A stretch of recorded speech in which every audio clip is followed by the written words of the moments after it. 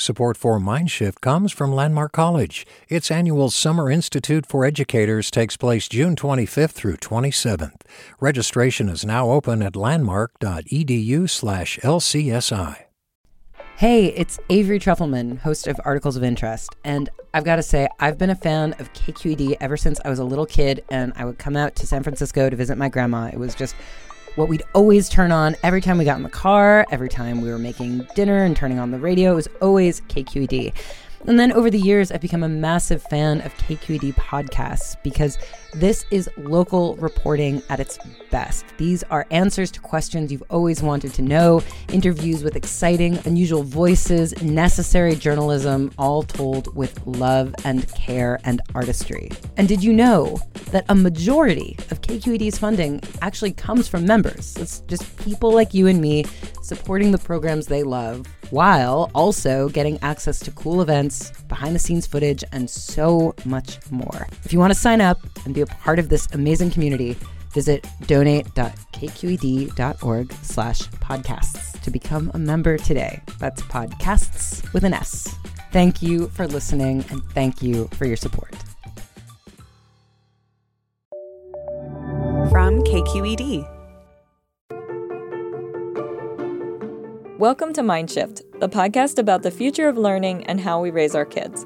I'm Kara Newhouse. And I'm Nima Gobier. Educators are always striving to create hands-on lessons to engage students. These types of learning approaches improve learning retention and promote a deeper understanding of concepts. Some teachers rely on project-based learning, where they have students solve real problems in their community. Others might opt for experiential learning, which can involve field trips and role-playing. There's also collaborative learning, where students work with their peers. Luckily, teachers don't have to go far if they want to implement hands-on approaches. According to educator Jenny Seidel, the school building and school grounds are incredible resources for this type of learning. For children up through middle school, that is the place that they spend most time. By the time a child graduates from high school, they've spent more than 15,000 hours in a school. Jenny is an expert in environmental education and the founder of Green Schools National Network. She invites educators to think of schools as three-dimensional textbooks. Any phenomenon, all of the kinds of things that we teach, the social issues and social problems that are happening in the world are oftentimes happening in a school. That's the place where we can bring anything to life that we are teaching. So Jenny is saying we can use schools to bridge the gap between theoretical knowledge and real-world application. That's exactly right. When you use your school as a 3D textbook, you can look at all kinds of things, like your school's water system, or architecture, even school lunches. Today, we'll zero in on schoolyards.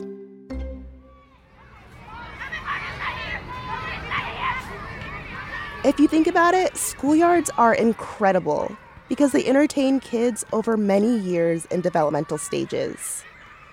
And unless a kid is part of a family that's big on gardening, hiking, or camping, it's likely that schoolyards are where they spend most of their outside time. My name is Sharon Danks, and I'm an environmental city planner. I talked to Sharon to learn more about schoolyards, how they're used, and their untapped potential. Many things they would like to study can be done outdoors in a schoolyard. These days, it's particularly well-suited to studying climate change and how the materials that people put into the environment shift the temperatures of our urban locations. In California, we have 130,000 acres of public land at our K-12 schools, and they have close to 6 million people on them every day. And that's more public land visitation than, say, Yosemite has in an entire year. But unlike Yosemite and other national parks, the majority of schoolyards are not very green. Asphalt, plastic grass, and rubber, which are a lot of the go-to traditional materials in the United States. I've seen asphalt and blacktop at many schools. It's usually where kids play Foursquare and skin their knees playing tag. It's everywhere. In fact, millions of kids go to schools where fewer than 5% of the grounds have trees. Even in communities that have a lot of trees, if you look at the aerial photos, they're not at the schools. If a school has trees or green space, it's usually around the edges of a school, like near the school sign or by the parking lots. It's not to shade kids in sunny weather. And these days, kids need all the shade they can get. Triple-digit temperatures have forced schools all around the country to cancel classes and even delay the first day of school. Here's what fourth grader Adriana Salas is noticing. It's mostly hot where we're playing at, and sometimes when it's too hot, sometimes when you look for just like on the top of anything, it turns like foggy. She's talking about when it gets so hot outside that the ground looks kind of wavy. She's seen that happen at her school's playground. We'll hear more from Adriana later. There's a lot of communities struggling with urban heat island effect and really extreme temperatures that make it unsafe for kids to be outside. This is Priya Cook from the Children in Nature Network organization. I heard Priya say urban heat island effect. What is that? That's when asphalt and pavement actually increase the temperature in a community. There's a lot of materials that are used in playgrounds, that are used in parking lots and roads that really absorb heat and reflect that heat back. Places that have a lot of urban heat islands are likely to be lower income parts of the city because they usually have fewer plants and more pavement. Often, these hotter areas are populated by folks of color. There's a difference in some cases of 10 degrees between, a place that has trees planted and a site that does not. In many cases, that's a big enough difference to dictate whether or not kids are going to go outside that day, which has all kinds of health and learning impacts. The good news is that schools aren't standing idly by while their schoolyards heat up. We'll hear from one school in San Leandro, California, about how they turn to their schoolyards as a way to learn more about these environmental changes firsthand. That's coming up after the break. Stay with us.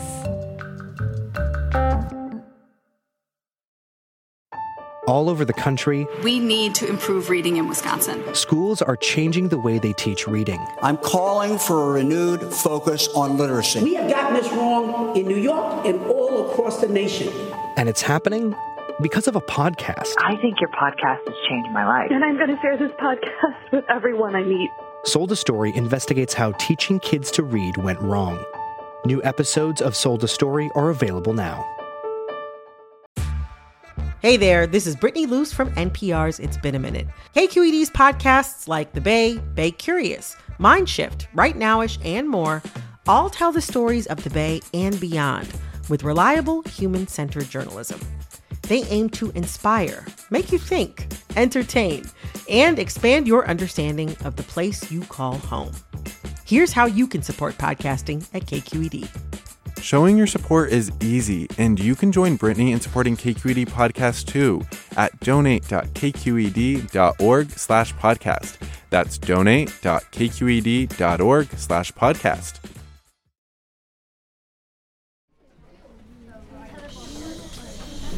All right. So, welcome everybody. Come on, make your way over here with me. It's a beautiful day at Roosevelt Elementary School in San Leandro, California. Today, it's 67 degrees Fahrenheit, but temperatures here can get into the triple digits.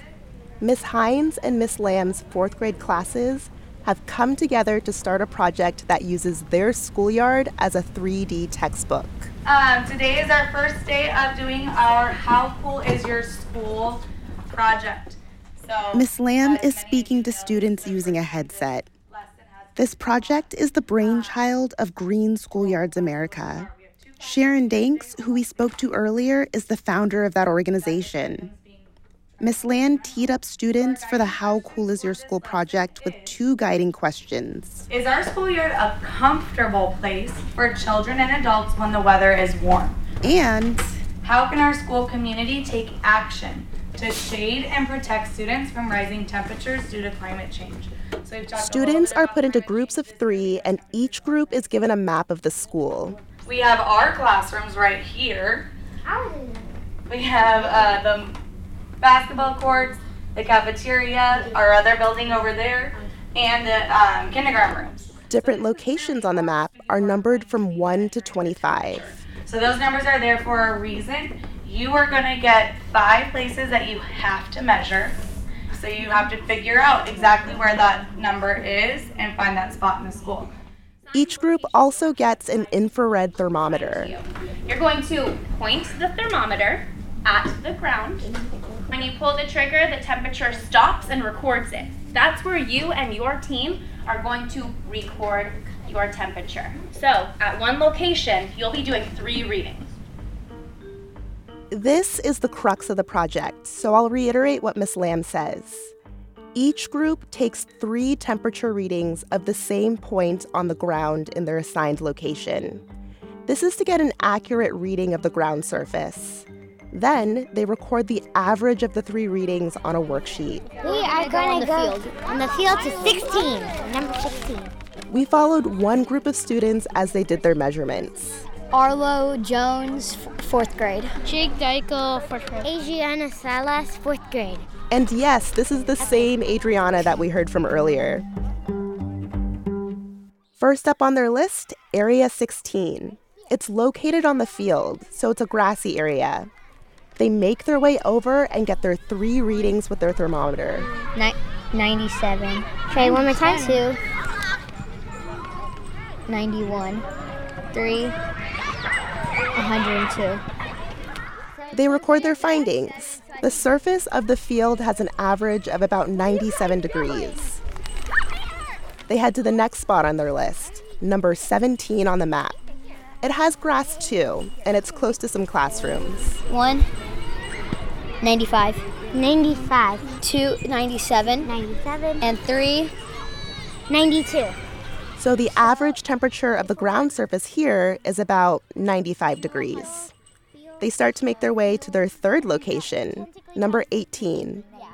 It's a triangular playground area with swings. I would say it's like the main playground. Like the main place where people play and it's like the big playground. A lot of people. The surface is made of that rubber safety material that you see in so many schoolyards now, especially newer schools.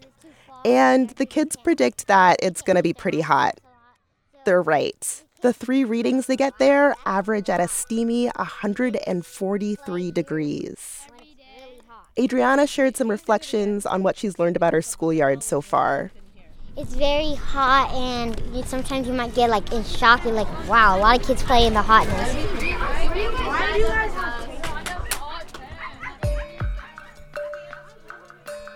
After students are finished visiting all of the locations they've been assigned, they come back to the classroom to talk about their findings. So when we say a location that you tested, I want you to raise your hand and read out the average that you just found for location 1.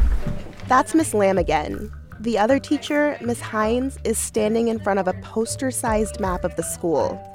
She has colored stickers ranging from blue, which represent temperatures in the 70s or below, to deep shades of red, which represent temperatures over 100 degrees.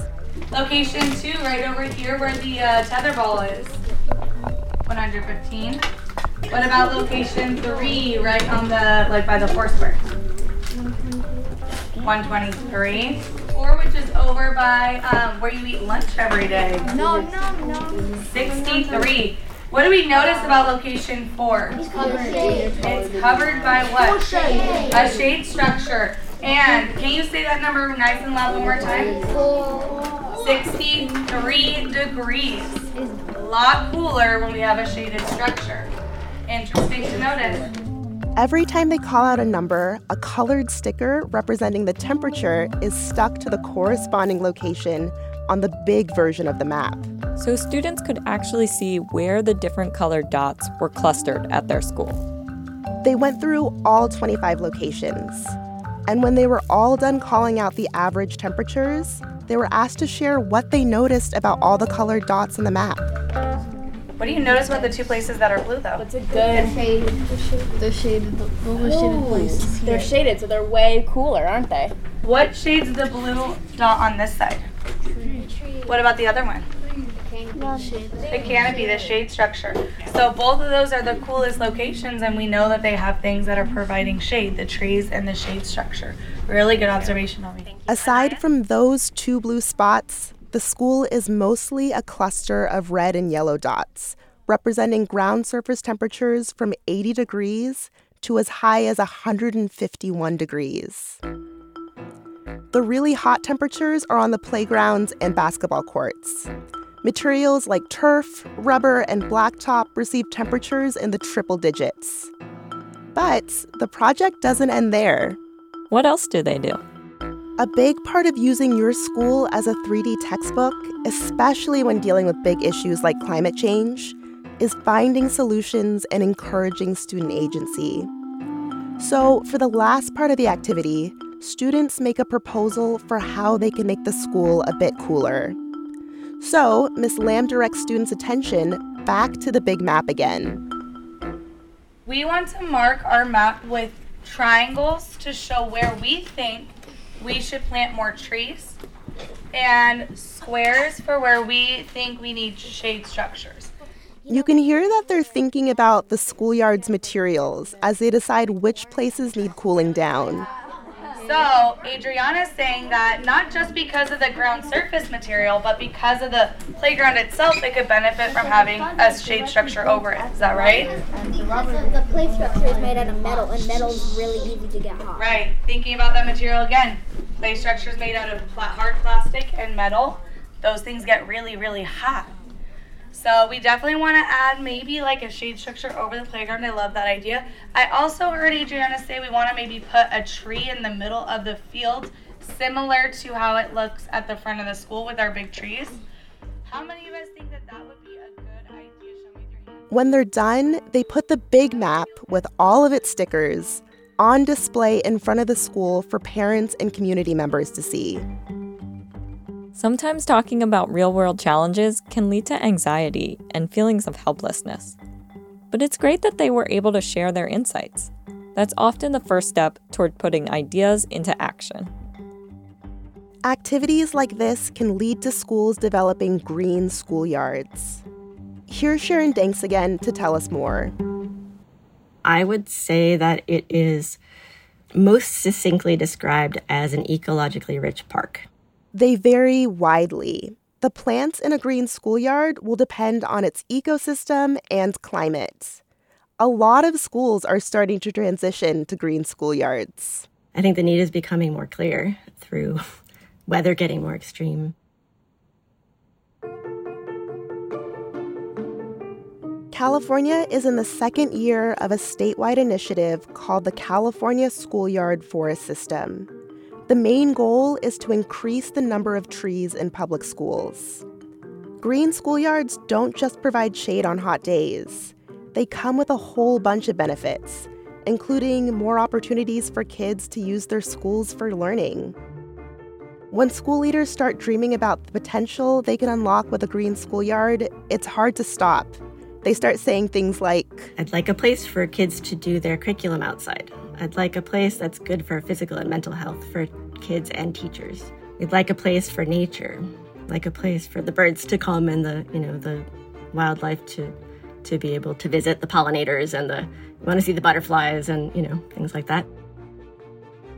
Our school buildings and schoolyards are not just physical spaces, but dynamic learning resources waiting to be tapped into. Learning from textbooks is valuable, but true learning comes alive when we bring education into the real world. School grounds and schoolyards provide the perfect opportunity to do just that. And if a school is able to develop a green schoolyard, you can provide kids with a living laboratory where they engage with nature, explore ecosystems, and understand the impact of their actions on the environment. So teachers, you don't have to travel far for your next hands-on learning opportunity. Seeing your schoolyards and school buildings in a new light might just empower the next generation of change makers. I think now I'm gonna be really good. I'm an expert.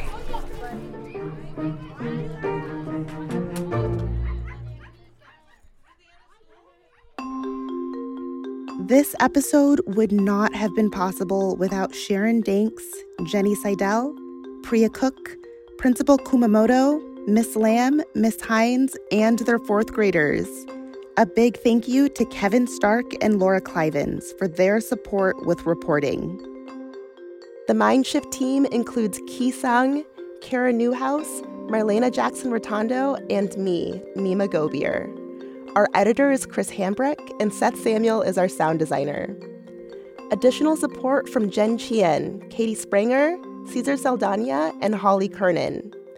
Mindshift is supported in part by the generosity of the William and Flora Hewlett Foundation and members of KQED. Thank you for listening.